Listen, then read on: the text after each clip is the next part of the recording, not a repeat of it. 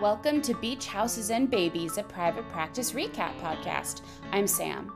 On today's episode, we'll be chatting all about Private Practice Season 5, Episode 16. Episode 16, Andromeda, was written by Gabe Finesca and directed by Mark Tinker. It aired on February 23rd, 2012. Enjoy! On today's episode, we've got Rosie. She's wanted to be on the pod for years, and today is the day that her dreams come true. Hi, my name is Rosie, also known as Rose, and I am Sam's mother. Yes, now she's laughing. So I have been listening to the podcast and just really thought that it would be fun if I could be on the show while I'm visiting here in California. So I'm here visiting. I am originally born and raised in Pittsburgh, Pennsylvania. I am now retired and have a good amount of free time, which allowed me to come out to California and spend time with my favorite and only daughter, Sam. So thanks for having me, honey. I appreciate it. You're so welcome. This should be a really interesting episode for everyone. So I know this answer, but how did you come to Grey's and private practice, and what made you become interested in the Grey's universe? Well, I have watched all the Grey's episodes to date and all of Private Practice. I tend to only watch things one time, not over and over again as someone else I know. But I have seen a few of them more than one time. And I am a true fan of Shonda Rhimes. I have also seen all of Scandal, How to Get Away with Murder, and all of the Station 19s to date. And I can't wait until we get some new shows. I do have to say that Scandal and How to Get Away with Murder, for me, was a little bit scary at times, and maybe even a little bit too violent. I like the love story part of these writings. Yeah, in the later seasons when Huck and Quinn would be on air in Scandal, she would close her eyes and say, "Tell me when it's over." Yes, because they were doing some. But anyway, Sam introduced me to Grey's. This would really be a long time ago. She introduced me to Grey's, and we would talk about them. And I really got into the individual characters. And I have really been I guess I want to call it a serial. I'm not sure what you would call them.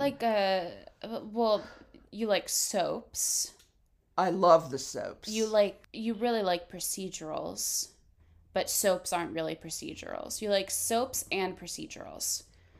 Tell me what you mean by procedurals, because a Law and Order.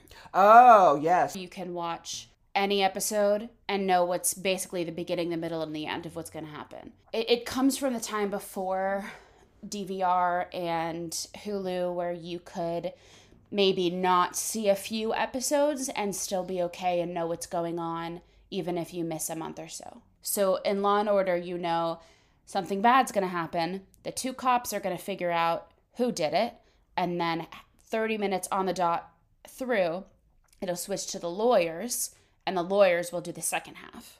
Where Grey's Anatomy, yes, you know that at the beginning and the end, there's going to be a little monologue, and it's going to connect to a few patient storylines. Yes, but if you miss a few, you really have to catch up. I mean, you know who the characters are, but you could still have really missed something.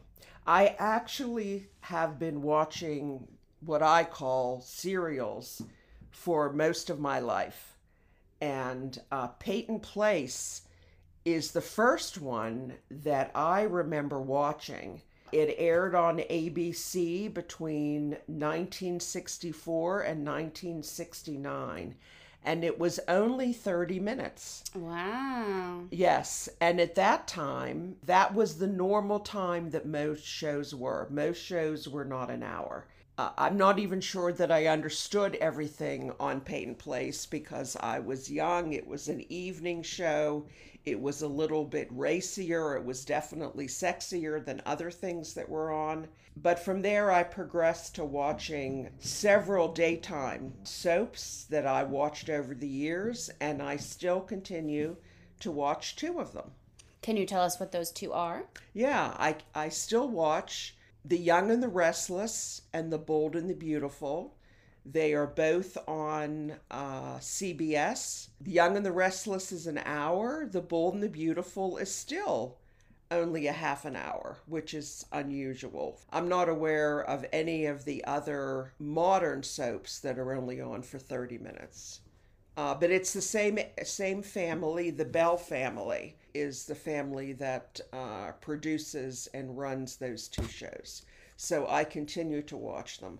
But I could always turn on Days of Our Lives for an hour and be engrossed in it. Yes, but recently they switched it over to Peacock, which doesn't make a lot of business sense to me. So it's no longer on NBC. You can only watch it on Peacock. I have not seen any of it since it went to Peacock because I don't have that. Yeah. That makes no sense to me why they did that, but I'm sure there was a reason, but it didn't make any sense to me. I would be interested in knowing what happened to their base. Thank you.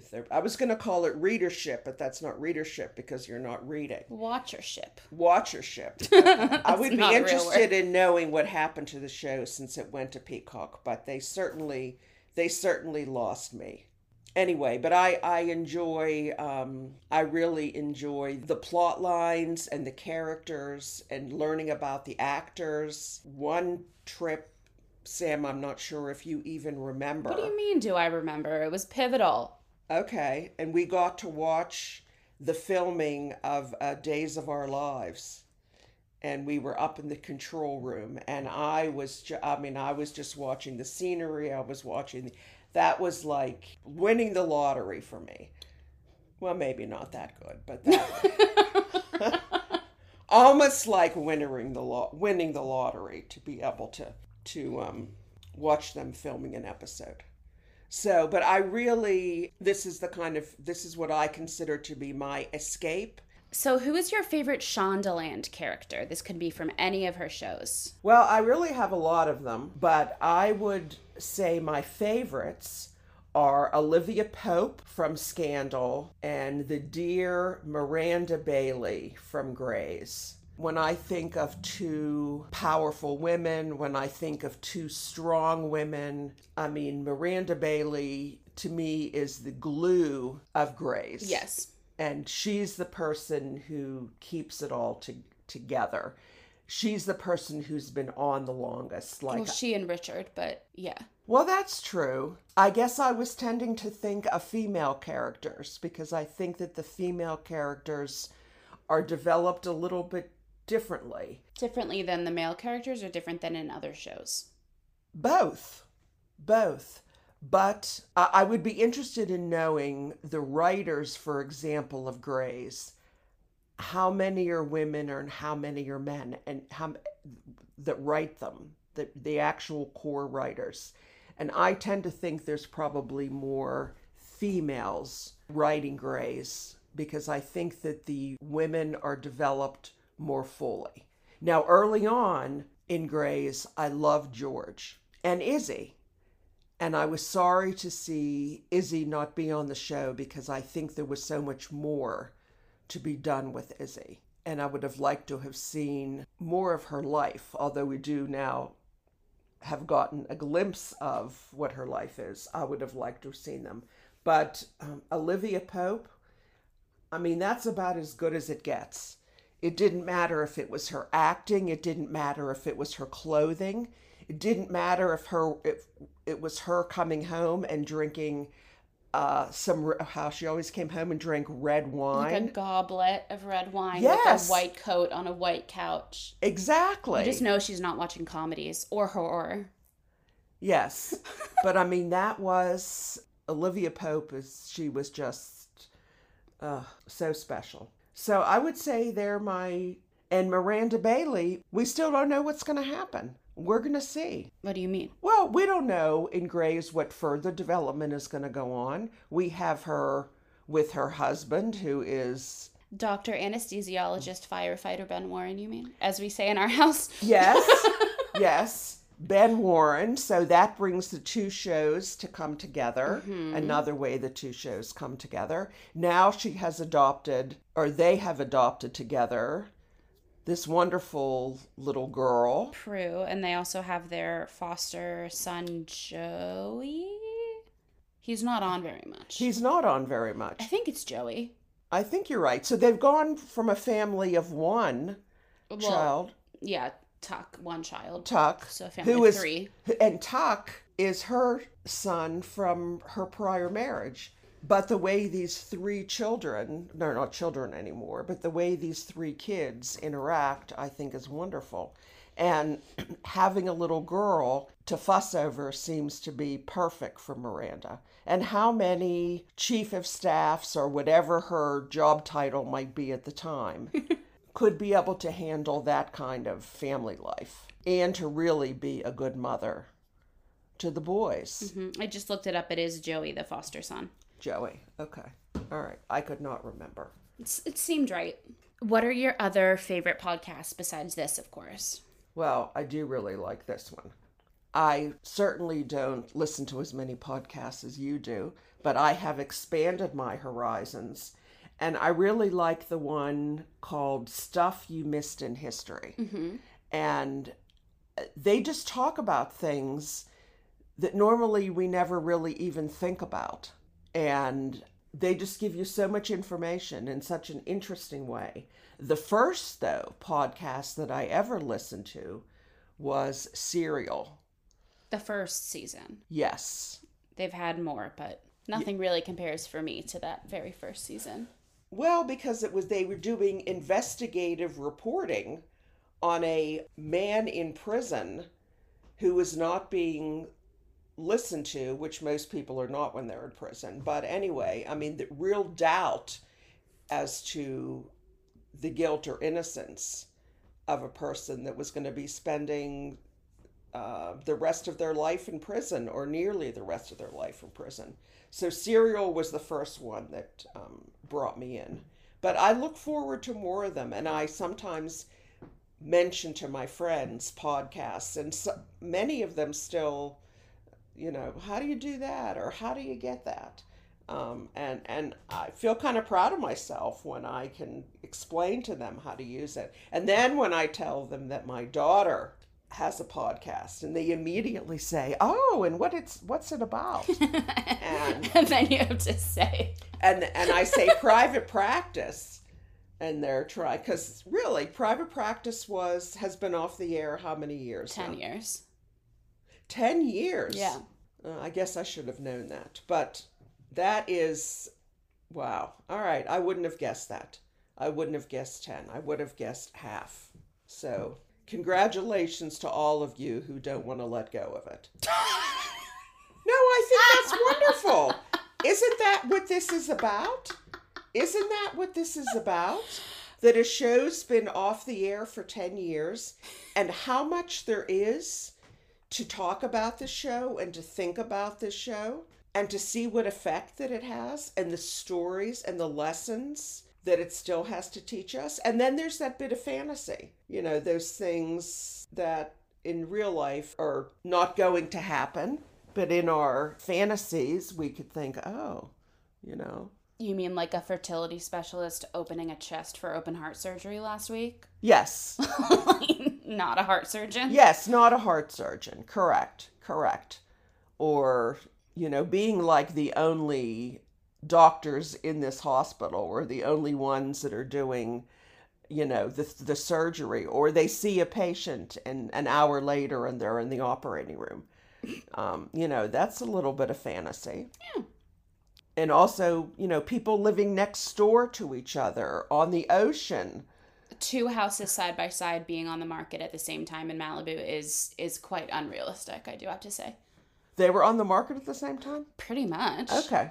Or just merely moving next door to your best friend's ex-husband and not knowing that he lives there. That would never, ever happen. But But look, even in this episode, what that allowed to happen, what part of the story that could not have occurred if they weren't living next door to each other. Yeah.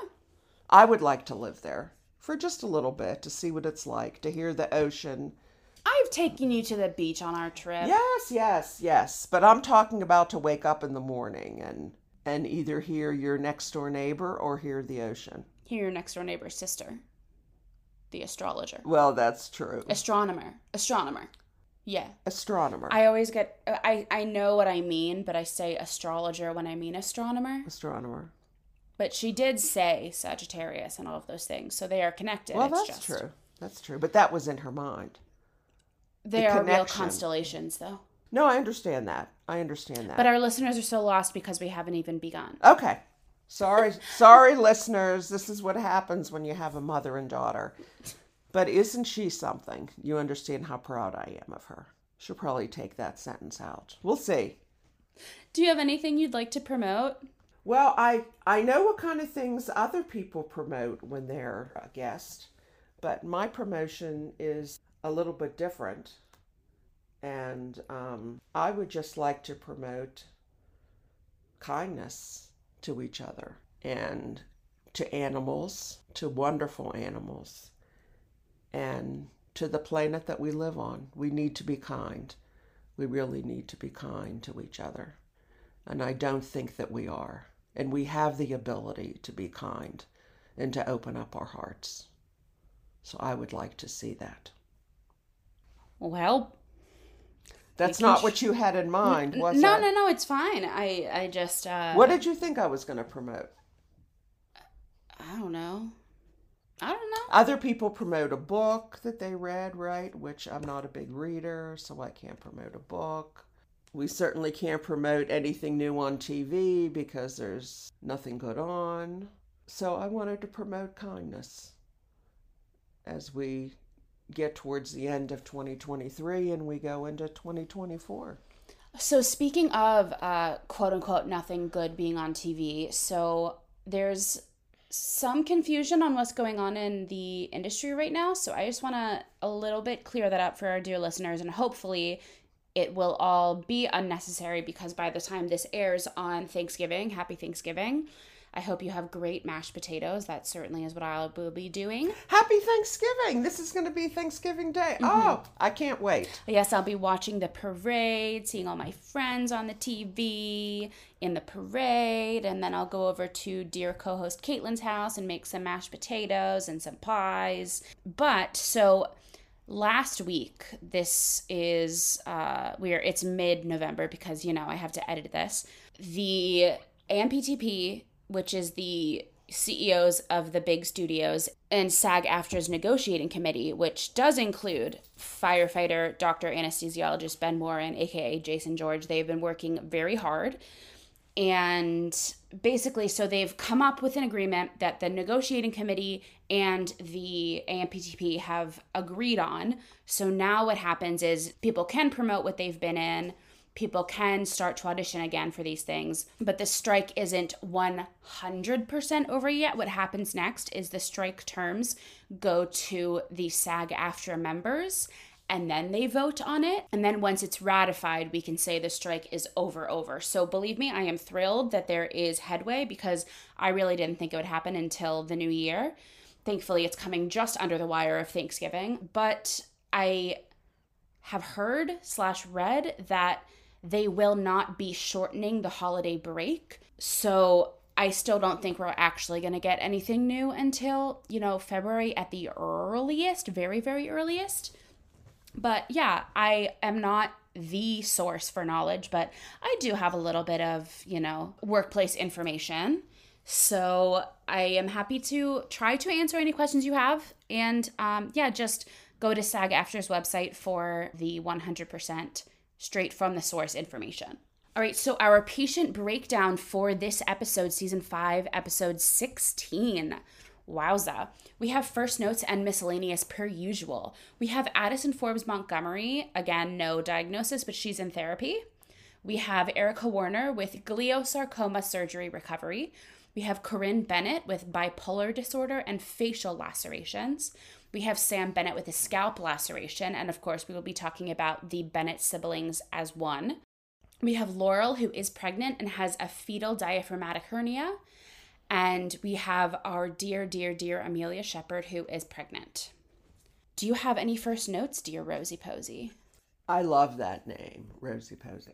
I don't have any first notes. Do you? I do. So, wow. We are seeing the therapist. We see his face today, and he is speaking, which hasn't happened in a long time. So that was a joy to see sort of the back and forth in Addison's therapy session and seeing him not challenge her, but make her think. Not that she doesn't normally think, but I think my dear intelligent listeners will know what I'm trying to say. And then my other first note is sort of on the lighter end. I, again, do not believe that Charlotte would choose that plaid comforter. I don't know if Cooper brought that into the relationship. I do think she would choose the sheets, which were sort of silky, sort of, I call it a stained glass pattern. It has like diamonds. It looks like window pane, kind of, like diamond window pane. But I don't believe that she would choose that plaid comforter. Well, Charlotte would be paying a lot more attention to the sheets than to the comforter. That would be important to her. Yeah. And it looks warm. So. All right. So we are on to Addison Forbes Montgomery. What's your first note about Addie? My first note is how Addie is worried about Sam. I didn't expect that that would be like what she would be talking to her therapist about. But anyway, she's worried about Sam when she's talking to the therapist. And then she tries to have a conversation with Jake.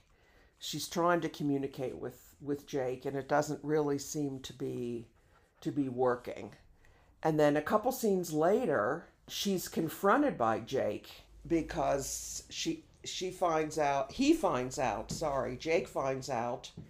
through Violet when Violet says Fiji. Yes, she says Fiji. That Addison hasn't kept their past history just between the two of them. And I think in this practice, this private practice, that they, nothing is secret. They all have to talk about their intimate relationships with others, either past or present, and they don't seem to be quiet about it. And Jake, I think, is not used to that. I mean, I think Jake thought that whatever he had with Addison Montgomery in the past was between the two of them. And he finds out right here that it is not between the two of them. Yeah, Jake says, "Can anybody in this office keep a secret?" And Violet says, "It's really not what we do best." And that's honest. Yeah. It's not what they do best. Yeah, but what really struck me is at the beginning when you talked about how Addison was trying to talk to Jake about their confession of emotional feelings. And she was like, "I wasn't done." And Jake says, "I was done talking." That's all he had to say. Oh. I also really just want to... Sorry, go ahead. No, that's interesting. I just want to touch on how Addison says that she thinks that Sam was her greatest love. I think that is delusional. Absolutely not. Mark Sloan was her greatest love. Absolutely. Sam, no. I think she thinks that because she's in it right now. I don't think I think she'll look back and say, "Oh no, that he was not my greatest love." But Sam is her best friend's ex-husband. Correct. And so she gave up a lot to have this relationship with Sam. And maybe that's why she thinks that it's her greatest love. Maybe she has to feel that it's her greatest love because of what she did to her best friend and what happened to that relationship. As dear Amelia Sculler, Margot would say, mayhaps. Maybe and perhaps. Mayhaps. Mayhaps. I like that. Mm-hmm. I like that. Addison gets all sweet and middle schooly when she talks to Jake. She, stands up a little straighter and just gets so, juvenile's not the right word, but she gets so, just sweet and, blushing, and she... Oh, it's but very that's cute. So unlike her. Yeah. That is so unlike her. She says to him something like, the words were something like, I could get ready. Uh-huh. What does that mean? I mean, I know what that means, but how is that an Addison comment? Well, we've talked a lot before about how professional Addison and personal Addison are two very different Addisons. And then family Addison is a whole other thing. But Addison, professionally, always knows the next step. And personally, she doesn't. And I think that this really just shows, like, she wasn't ready to go all in until Jake was ready to go all in. She was just ready to be flirty and everything. But when he firmly says, like, I would like to buy a house with you, she says, oh, okay, I'll get ready now. Or I could get ready, she says. I could get ready. Yeah. Because I don't think she had another little fling in her. I mean, obviously she could. But I think she doesn't want to have the back and forth that she has with Sam, that she had with Pete. I think she wants just, like, endgame. Well, that's interesting. I think you're right. I hadn't thought about it that way. I hadn't seen it that way. How old would you say she is now? Well, no one is a specific age in Grey's Anatomy, because if they were, then Amelia would be in her 50s when she had Scout, which is the baby she had recently in Grey's Anatomy. So the ages in Grey's are not real. Also, Richard was apparently 65 or 70 the first season of Grey's Anatomy, so now he would be in his 90s. No, he couldn't have been. Well, they were like, well, he's ready to retire. It's time to retire. Oh, okay. So the ages, I don't know. Well, I thought her age was kind of out there because of the fertility issues, which I realize her issues with her infertility is not just because of her age, but... So she's double board certified, yes, which would mean that she was in medical school and residency for a lot longer than most residents. Right, I understand. Okay. So her age really is up in the air. I would say she's probably around, like, somewhere between 39 and 45. That would be my guess. Okay. All right. And I put her closer to early 40s. That's what I think. But she has been looking for so many years for happiness outside of herself. And how could she not be enough for herself? And if you can find that perfect person and you find that perfect love, if there is such a thing, I could see maybe that makes your life a little bit better. But just for herself, she just doesn't seem to be satisfied. No matter what, she's not satisfied. She has all the money in the world that there is. She has all the looks that there are. She has the brain power and the surgical skill that most surgeons would do anything to have, and what most doctors would want, what patients look for in a doctor. Yet, she's never happy. She's always looking for something else. And in real life, that happens to some people. Oh, yeah. It happens to many people. But I would think that she would... Why doesn't the psychiatrist just say that to her? Look in the mirror, Dr. Montgomery. Look in the mirror. Make yourself happy. You're going to worry about Sam. You're going to worry about this one. You're going to worry about that one. Although, to be fair, I do think that she is fair. She is in the right to worry about Sam. She's worried about him as a person and as a colleague and as a friend more than she's worried about him as a boyfriend because of what he's going through with his sister. I think that that is fair. Well, she certainly has had her own turmoil within her own family. Yes, but I think I don't begrudge her this feeling of empathy for Sam. Okay. This time. Empathy. Well, we should all be able to have empathy for others. Seems to be harder than people think. I don't think so. It's a story for another podcast. At the end, my last note for Addison is when she's talking to her therapist, she says, I want someone to sacrifice for me and with me. Again, why I think she is not just in it for another fling. She wants it to be endgame. And then her Connecticut comes out and she says, oh God, I sound like some hippie freak. Is it too early for scotch? And I thought that was a great line to end on. Yes, it was too early for scotch. We don't know what time it is. It could have been like 4 p.m. That's still a little early for a surgeon that could get called in at any minute. I'm sure she wasn't on call if she had an appointment. Okay. Okay. On to Erica Warner with argliosarcoma surgery recovery. I was confused at the beginning because I didn't know if Cooper was making her clean up or if he was giving her coffee that is hers to have. And I really hope it was the latter. I think it was the latter because she then spilled it. And if he was handing her coffee to throw away, it would have been empty, but she spilled it. But at first I thought that she was like recovering from surgery and Cooper was like, here's some trash to take to the trash can. Oh, I didn't see it that way at all. Okay, good. I saw that he had the coffee and he was giving her her morning coffee, where given all the problems that she's having and that she has this weakness on her left side, it would make more sense if he would have waited for her to sit down and he would have brought the coffee over to her while she was seated. That would have made sense to me. Yes, but then we would miss a pivotal plot point. We would have, and she spilled the coffee all over the floor, and it looked to me to be in a to-go cup. Yeah. That's the way it looked to me. It didn't look like it was something that was going to break. But then poor Mason didn't understand what happened. Mm-hmm. What was she doing up and around, walking around the apartment anyway? Okay.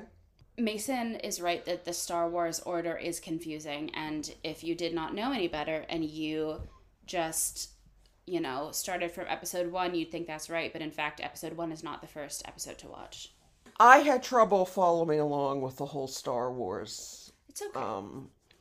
And later in the episode, when he's at home and he's looking through the videos they have at home and he's looking for a specific one, I had a little trouble following that. I think it's just trying to bond with Mason and give Mason a sense of just normalcy of watching a movie on a weeknight. I don't think you need to think too deeply into it. Okay. It doesn't really have anything to do with Han Solo and Leia and Luke. It doesn't. Okay. There's no duality for you to see there. Okay. Do you have to have some kind of permission from the writers of Star Wars to bring this in? So, I'm trying to remember what year Star Wars was bought by Disney. Let me look that up. I think it was after this episode.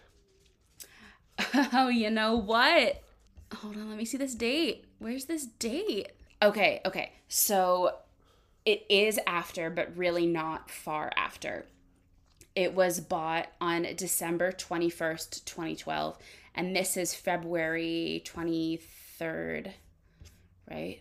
Yeah, February 23rd, 2012. So it was months before, but that's funny. Oh. So my original thought process was ABC and Star Wars are both owned by Disney, so technically Star Wars and ABC are siblings. Okay. So they could mention that in the same way that they could mention another ABC show, but... Interesting. You don't really have to have permission to talk about it because it's a common thing. It's like talking about Sesame Street. True. Okay.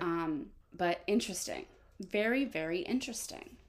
Unless you're showing a clip from it, you don't have to worry about rights in that way. I loved the shot of Cooper falling asleep onto the table. The camera was under the table and we saw the bottom of the coffee cup and he's dozing off. I thought that was funny.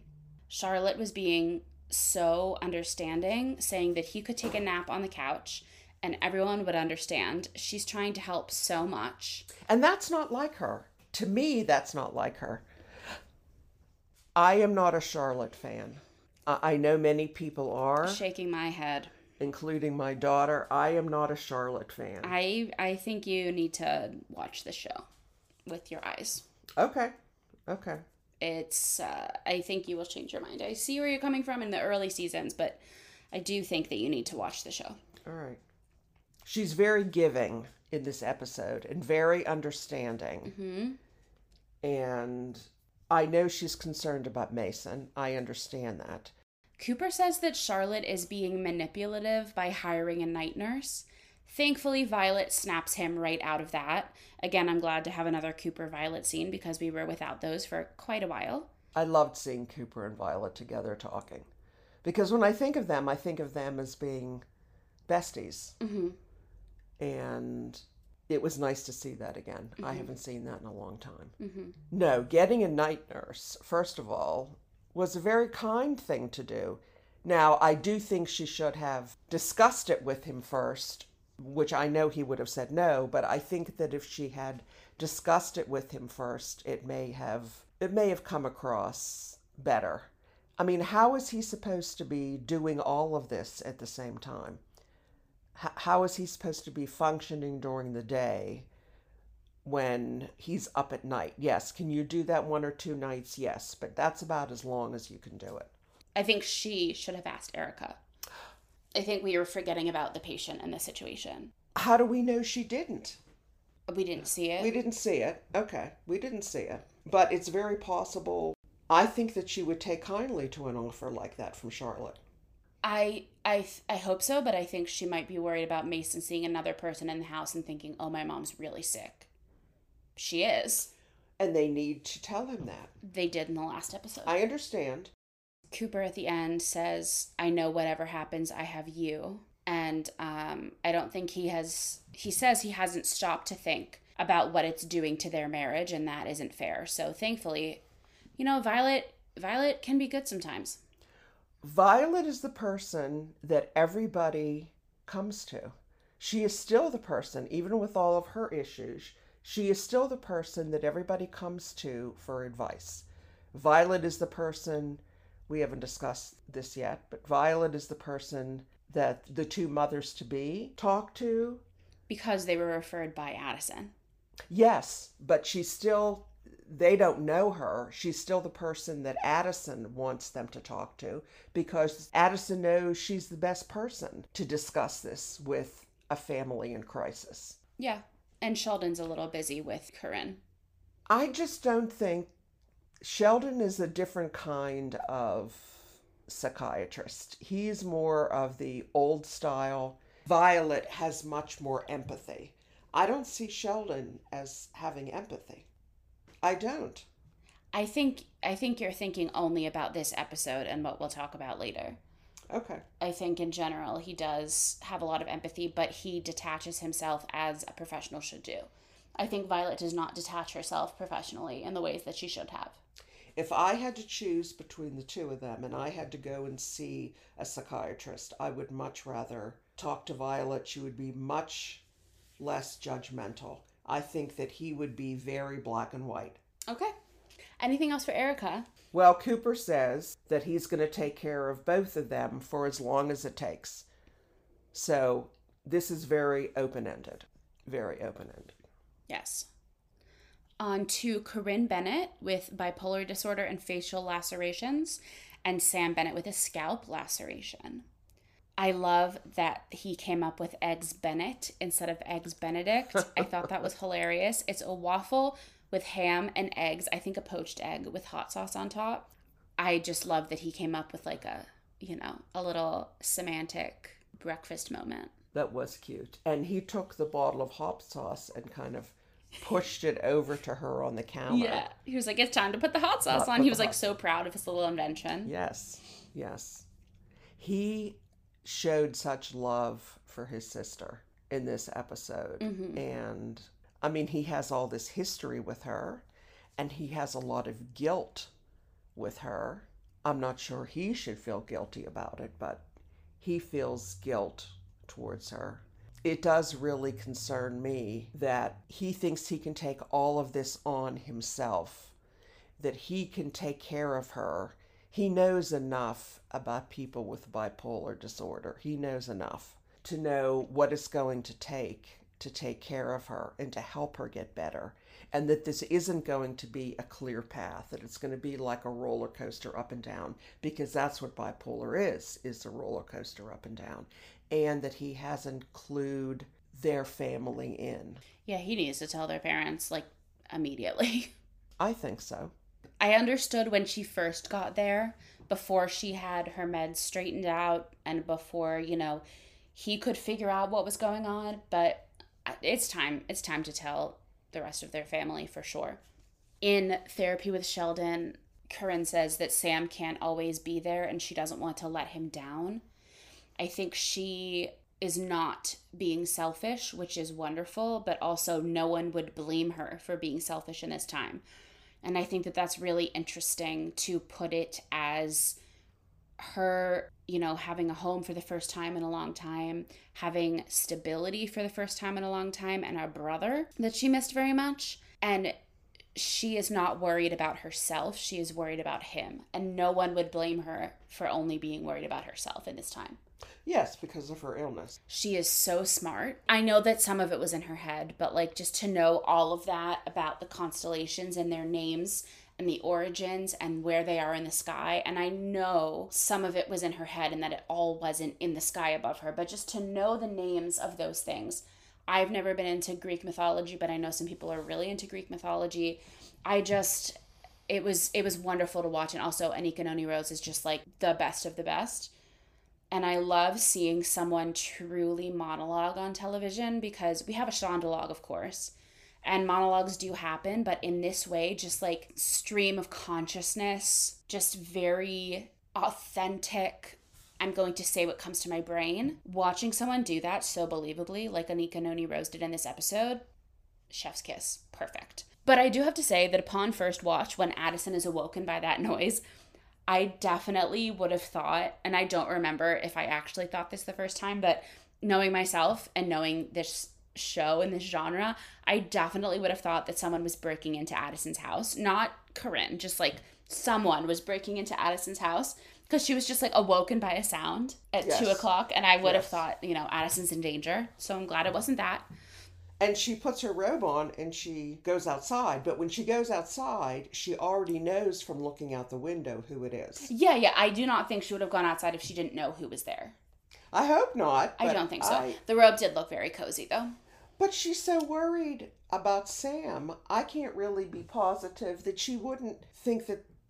I don't think that the sister is the first thing that came to her mind. I think she thought she might have thought something happened with Sam until she looked outside and sees the sister outside. And I think she was my first thought, because I remember this episode from years ago, but I don't remember it clearly. My first thought when I rewatched it is that she was afraid the sister was going to go into the ocean and drown. That's fair. That's that's fair.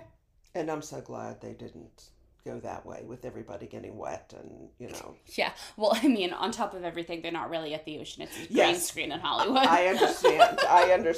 But that would have been a really hard scene to do, I guess. We don't need that, and I'm glad we didn't. Yes. But her acting was just fabulous. Yeah. And think of how many times they probably had to do that scene. And she never lost the ability to make it seem like it was the first time she was saying those lines. Yeah, I'll watch anything she's in. Well, you'll have to tell me when she's in something else, because I want to see it. Will do. She's working consistently, thankfully. So that's good. Okay. I really felt for Sam when he's, trying to make excuses for her when there's no need to make excuses. But he says she was just excited after our planetarium trip yesterday. And I am wondering if he's regretting taking her because all of this stemmed from that excitement.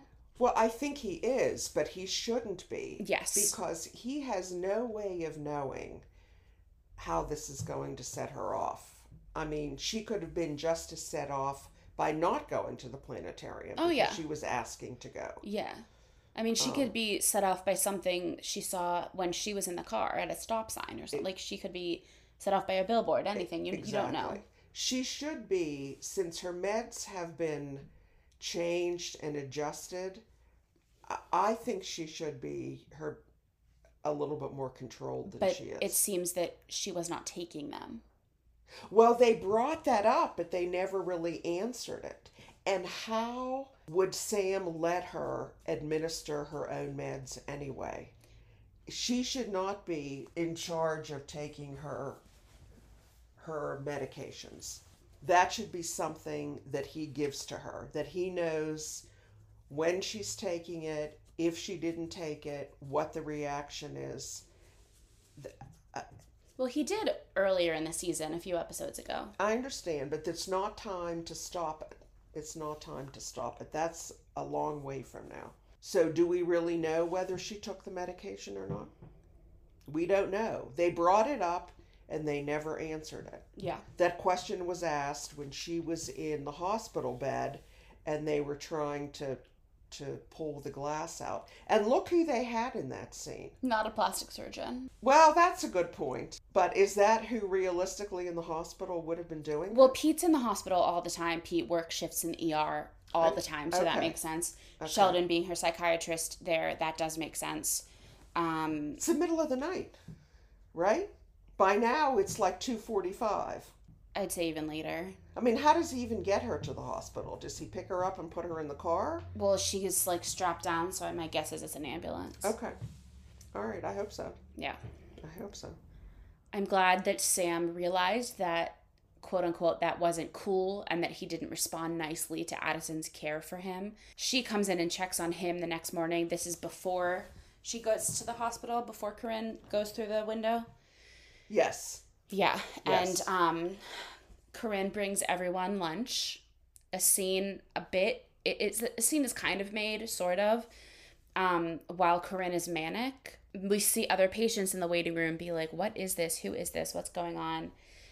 And I also thought that it really highlighted how exhausted Cooper is, because Cooper coming into the shot, into the lobby, while Corinne is so manic, really brings the whole episode together for me and shows us just how manic she is and how tired he is.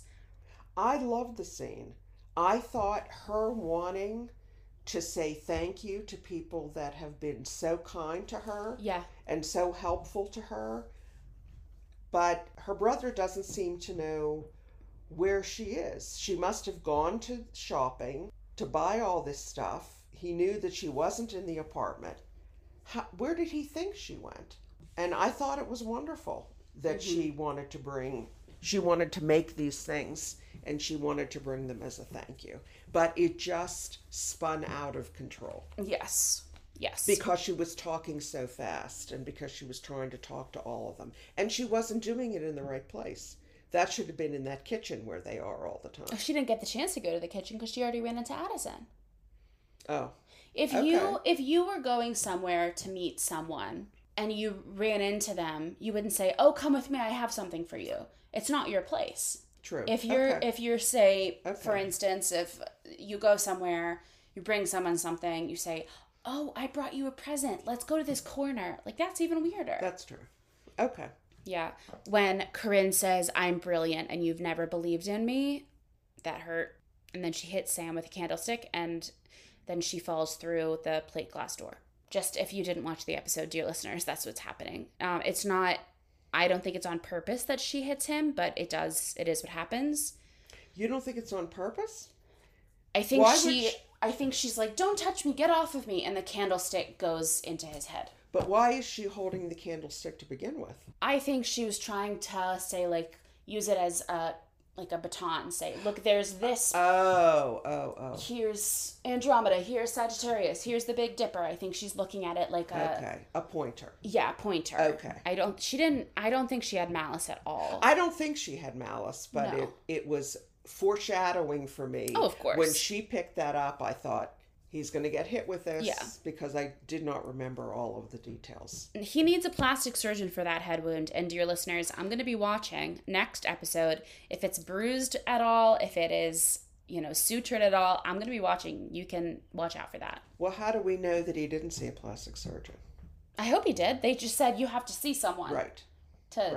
You need to go see Mark Sloan, go see Jackson Avery. You need someone who knows what you're doing to stitch off that beautiful head. Finally, Sheldon suggests inpatient care. Shout out to Bree, our guest host from our last episode, Bree of the On-Call Room.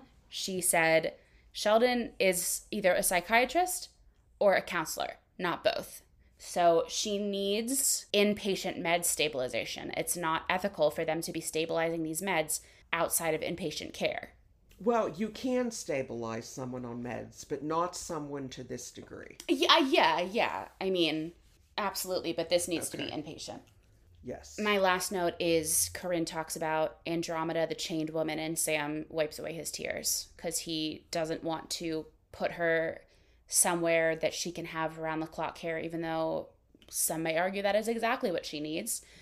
Sam is worried. Well, he said something like, "She's been out of my life for so long, and I can't do this to her." Yes. Yeah. That's kind of what I remember. And when she, out of seemingly nowhere, talks about Andromeda, the chained woman, he feels it. And I thought that was also a beautiful analogy. I love the writing in this episode. Anything else for Corinne? Well, I feel sad for her. I feel sad for her. She really is bright. Oh, yeah. And I feel bad for Sam, but he has to do the right thing here because she is proving that she's a danger to herself and others. If she's a danger to herself and others, she does not have to be agreeable to going inpatient. Said like a true professional.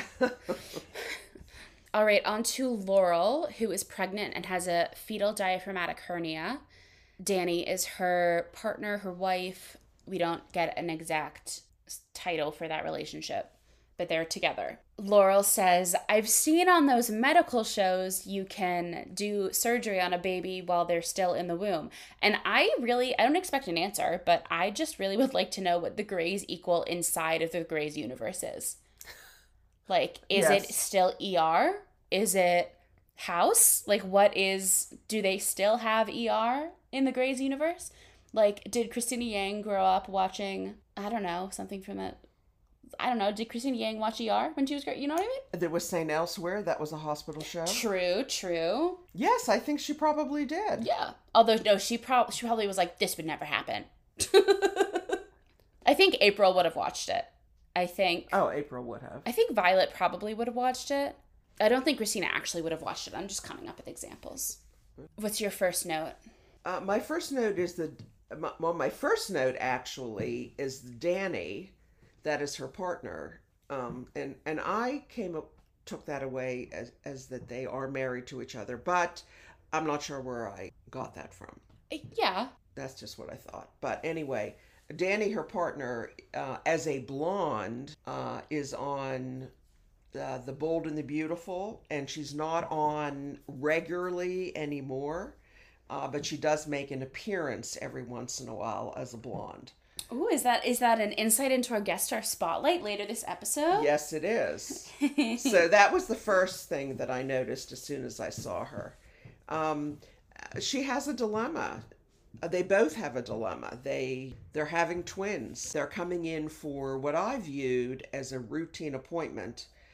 And all of a sudden, in TV land, in like 2 seconds, Addison tells them about this terrible herniated problem that the boy twin has. I'm also confused how she couldn't see the, what do they call it, amniotic bands? For the girl. For the girl. I don't know if the issue with the boy was just like too distracting, but you would think that they could see what was wrong with the amniotic bands, because I think that's also what happened with Sloane, Mark Sloane's daughter, when she came in. Well, as I said, she made this diagnosis in like a snap of a finger. Well, of course she did. She's Addison Montgomery. Yeah. I mean, she didn't ask any other doctors to look at it. She didn't ask for any further testing.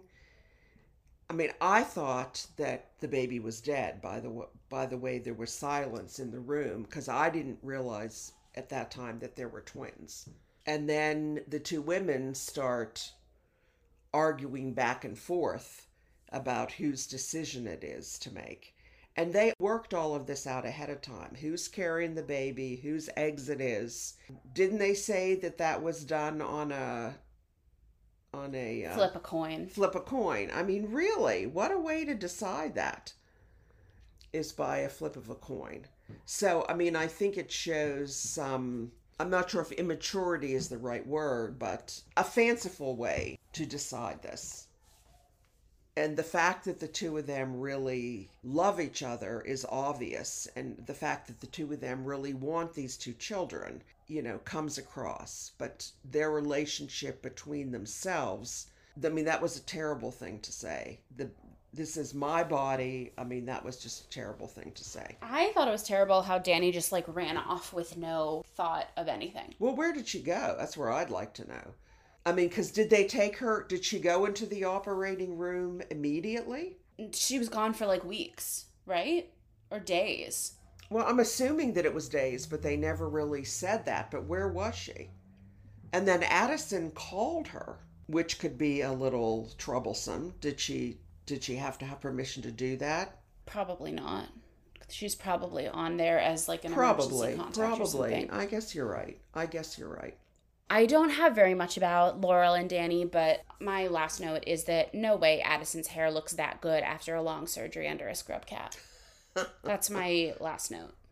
Well, look at how she looks in a scrub cap. Nobody looks that good in a scrub cap. Addison and Montgomery. As Addison does. Yes, she does.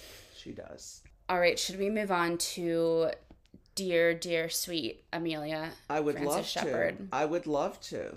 Sheldon says, "You don't look well." I thought he said it. I thought the choice of words was important.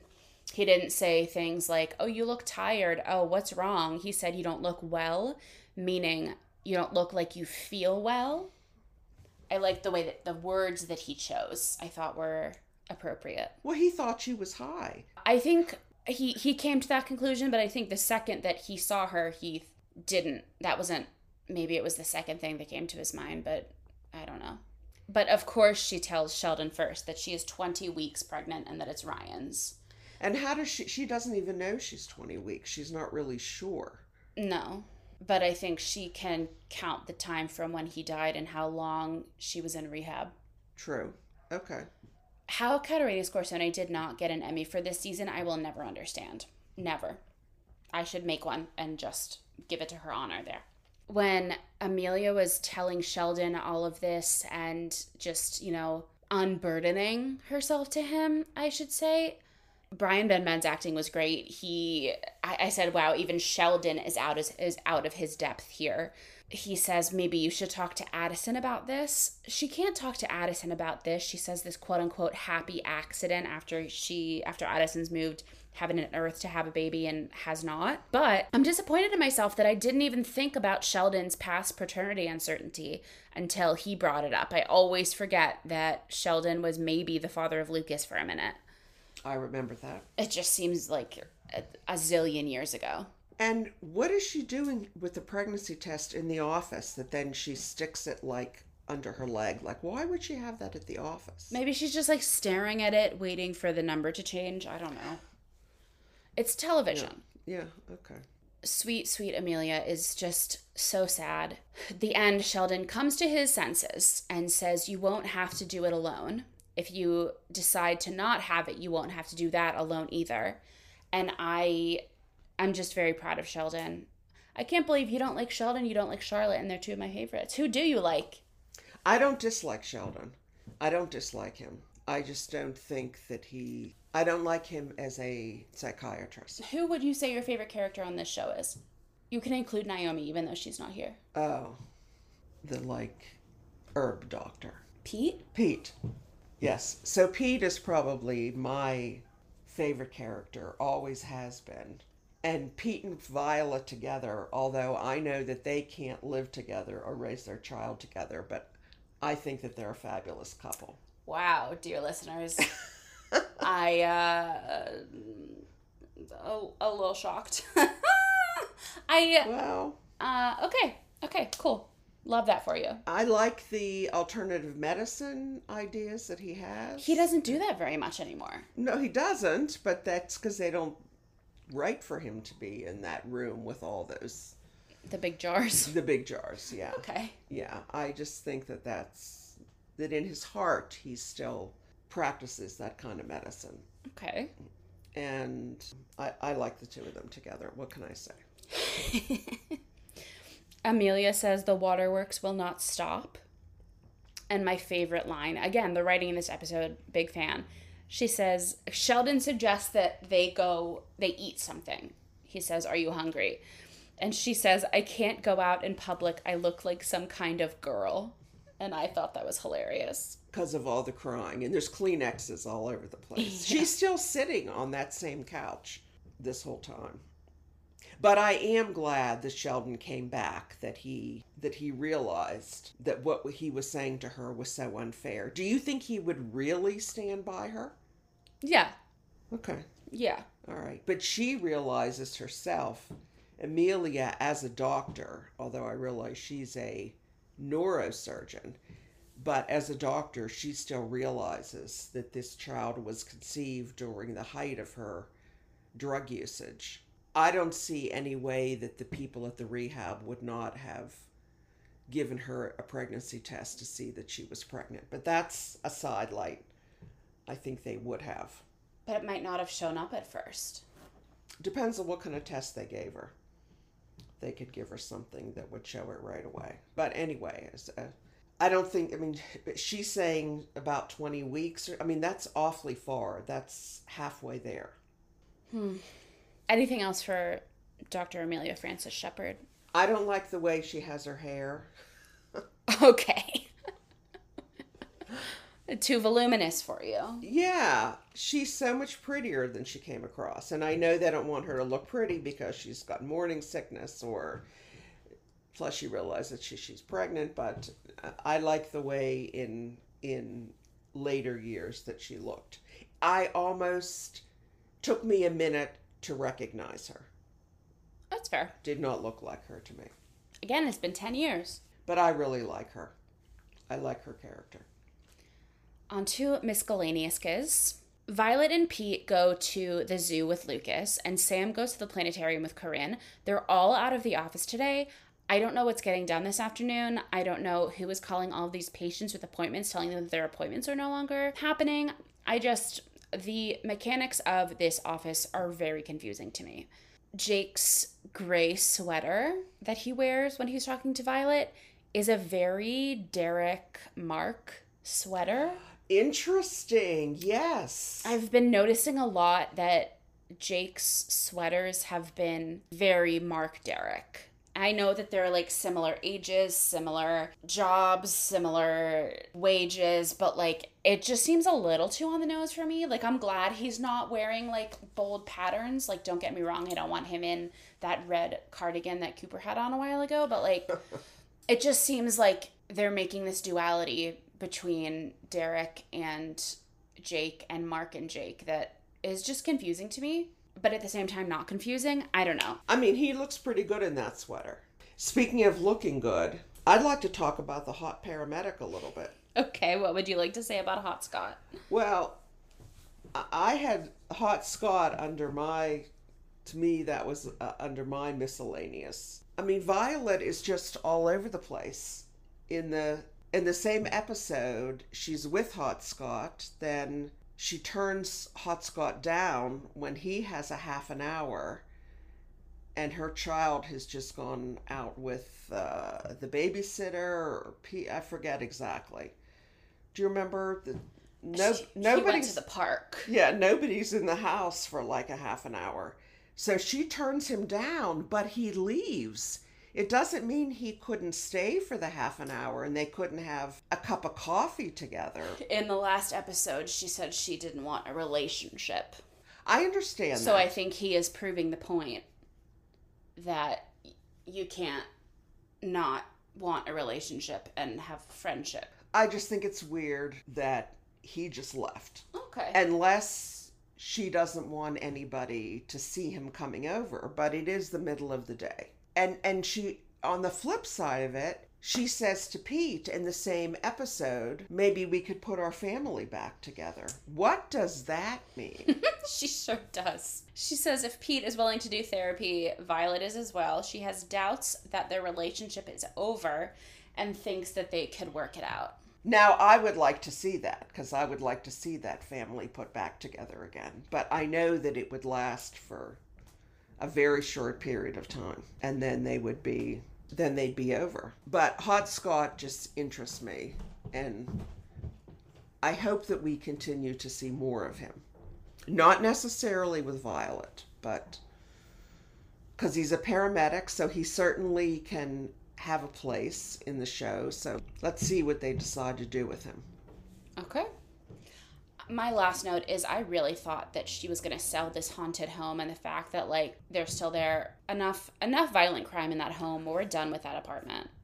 We're done with that address. Done with that address. You're absolutely right. If Violet really wanted out of that house, she'd be out of there. You're right. You're right. All right, our Sam style for this episode. It's about 21 minutes in. Addison's gray suit with the dark belt and tan trench coat. I love the trench coat. It's like a suit dress, kind of like asymmetrical. It has like a big collar, kind of, in the front, whatever you call that. It's just class and grace, and I love it. She has these beachy waves, very defined. I love them. And a simple silver necklace and like a statement bangle, a pink lip gloss, and a nice light eyeliner. Big fan. I did love the trench coat. Yeah.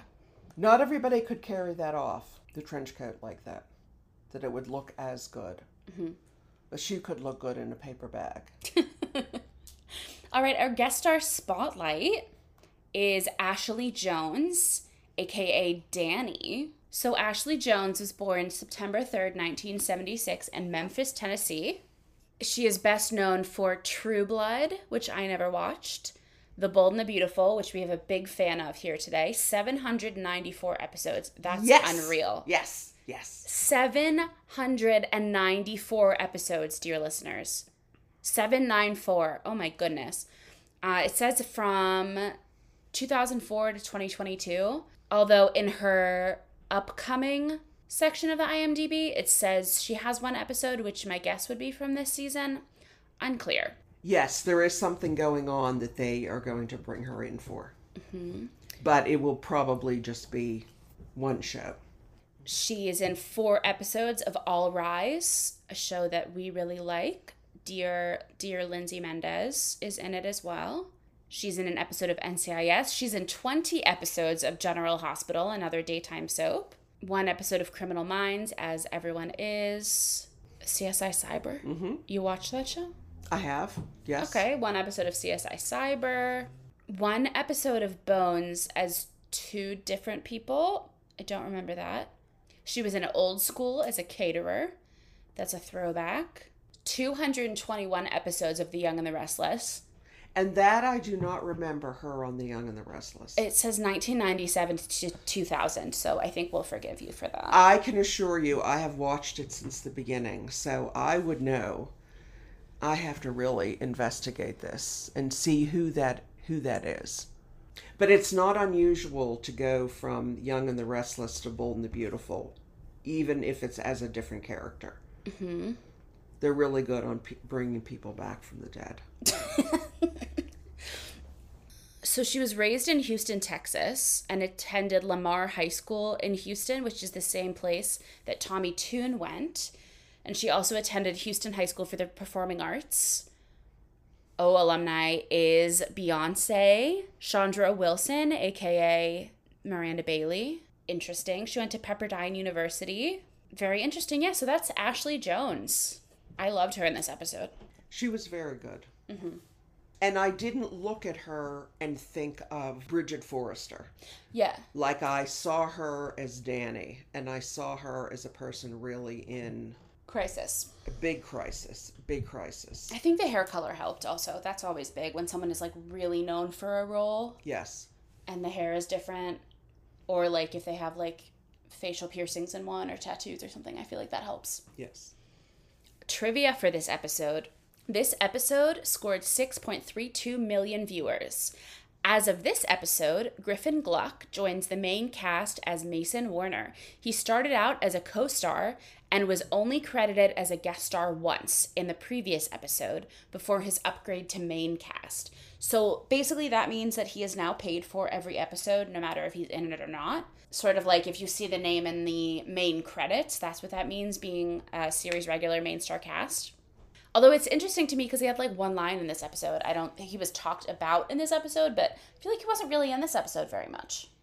So this was very interesting to me. I actually figured this out myself. Tina Holmes, who plays Laurel, also plays Rebecca Bloom in an episode of Grey's Anatomy. So that's season 3, and Addison was her doctor. So I don't know, does Addison just think that there's a lady in Seattle who looks exactly the same as her, who has a child 3 years earlier? Unclear. Actually 5 years earlier at this point. She wanted a natural birth, but it became unsafe, so she had to have a C-section. Addison is her doctor and Alex is her doctor. I just think that's interesting because we have had people be on both shows before, but I think this is the first time, at least that I can remember, that we have a person, an actor who plays two different characters who's treated by the same doctor, who in this case would be Addison. Well, she looked familiar to me, but I wasn't sure why. And I thought she looked familiar to me because I had seen this episode. Yeah. Before, but maybe she looked familiar to me from Grey's. So this is where we have Rosie's reflections. So this is where you hypothesize what will happen next. If you do not feel that you can hypothesize what will happen next without giving any spoilers, you can simply say some of your favorite things that have already happened. Well, what I'm going to hypothesize about is going to be about Mason. And I won't give any information about Mason that is a spoiler. But my heart breaks for this kid. At the same time, he's so lucky that that his father has been found, that it just remains to be seen. I just would like to say he's lucky that his father has been alerted to his existence. Because I think there's a big difference between, and I'm not saying that this is Erica's fault, even though it is. Erica knew who Cooper was all along. Yes. And Erica just found Cooper again because she knew that she was ill. I understand. So I do think that that's a big difference between discovering someone in your family and having that person hidden from you for a while, your whole life. And we can hypothesize about Charlotte. Okay. About what Charlotte realizes about Mason and her husband and her own life. And go ahead. We just have to see what happens. Okay. On to ratings and MVPs. I know you're struggling with the rating. That's okay. It'll come to you. Let's do MVPs first. Who is your MVP? My MVP is Sam, partially because he was on the screen a lot this episode. But my MVP is Sam because he's trying to do whatever he can to help his sister. He came into this knowing how hard it was going to be, but he seems to be willing to sacrifice himself for her. I think part of his actions are because he feels guilty that he hasn't been there for his sister before, and he really wants to make up to her, and because he realizes that he was wrong not to be there for her. So I see Sam as the MVP. I don't think he's very realistic about how hard it's going to be to take care of her, but he is my MVP. If I could have had two MVPs, I would put Addison in there, because what she did, she saved both of those twins, not just one. The information on the second one was pretty quick about what actually was wrong with the little girl that they didn't know. So she goes in there, she gets the 2-for-1 special, and she comes out and she's, getting accolades. So if I could have picked two MVPs, or if I could have a tie for the MVPs, I would put them there. Okay. I don't think that it's very realistic that somebody could have gone in there and done that surgery to save them both the way that she did. And with the other mother watching through the glass. Well, she called for help. She didn't do it by herself. Jake helped too. No, she called Jake in, yes, and she thanked him for coming in. Mm-hmm. Yes. But it didn't sound to me as though, he was telling her afterwards how wonderful she was. He kind of made it seem as though all he did was hold something. That's all we saw him do. Yeah, perhaps. Was to hold something. Mm-hmm. My MVP is Gabe Finesca, who is the writer of this episode. The writing in this was just exceptional. I laughed a lot, and none of the subject matter was funny. There were lots of little one-liners, and we got to the core of what the character really needs to say while staying true to the established pattern of the show, and I really appreciated that, because I feel like it could be cheesy. This whole thing could have been full of like sad little violins and oh, woe is me. But I laughed a lot, and that's hard to do. So good job, Gabe Finesca. I really hope I'm saying your name right. It sounds right to me. So my rating, and I'll help you come up with one, is stargazing. It has to be stargazing. You know, you're looking up at the sky, on the beach, of course, with someone close to you. It's like intimate and trusting, and looking up at this vast sky of galaxies and history and undiscovered things. And the episode felt quite intimate. Like we saw their inner lives more than fireworks, you know? Any idea what your rating could be? Maybe it's the word rating. Rating to me sounds It's not like... 1 to 10. Right, Yeah. right. It's like okay, so we were talking about this before. It is difficult. So she was talking about how she doesn't normally like Charlotte. And dear listeners, I apologize for my mother that she doesn't like Charlotte. But how she normally doesn't, but she thinks what she did in this episode was right. So to that, I say, it's like the sun on the beach. It can burn you. Okay. But also, if you're chilly, it can warm you up. And it can grow food. And it can heat water. And it can make fire to keep you warm. Okay. How does that sound for your rating? On the beach. That sounds good, but I'm not sure what you're asking me to say. Nothing. Just agree. Oh, I agree with that. Okay, cool. Okay. Is that it? Yeah. All right. Okay, well, thank you for being here. Let's go to Costco. Thank you for joining us for this week's episode of Beach Houses and Babies, a private practice recap podcast. Please follow us on Instagram at BHAB Podcast, and be sure to subscribe on Apple Podcasts, Spotify, or Anchor to be the first to hear future episodes. You can find me at Samantha G. Harris on Instagram. And I am not on the internet. If you'd like to support Beach Houses and Babies, please consider leaving us a rating and review on Apple Podcasts and Spotify, and sharing it with a friend. It really helps people learn about the show, and we might read your review on the podcast. You can also become a member of our Patreon community at patreon.com/BHAB podcast. On our next episode, we'll be discussing Private Practice, Season 5, Episode 17. Yeah, 17. They're available to stream on Hulu and can be purchased on iTunes, Amazon, DVD, and more. If you'd like to check them out from the local library, I'm sure they have them as well. If you have thoughts you'd like to share with us on these episodes, please DM us on Instagram at BHAB Podcast, or email us at bhabpodcast@gmail.com to be featured on our listener mail segment. Thanks for listening. BHAB Podcast will be back in 2 weeks, and I hope that I am invited to return, dear daughter. Okay. TGIT. TGIT. TGIT.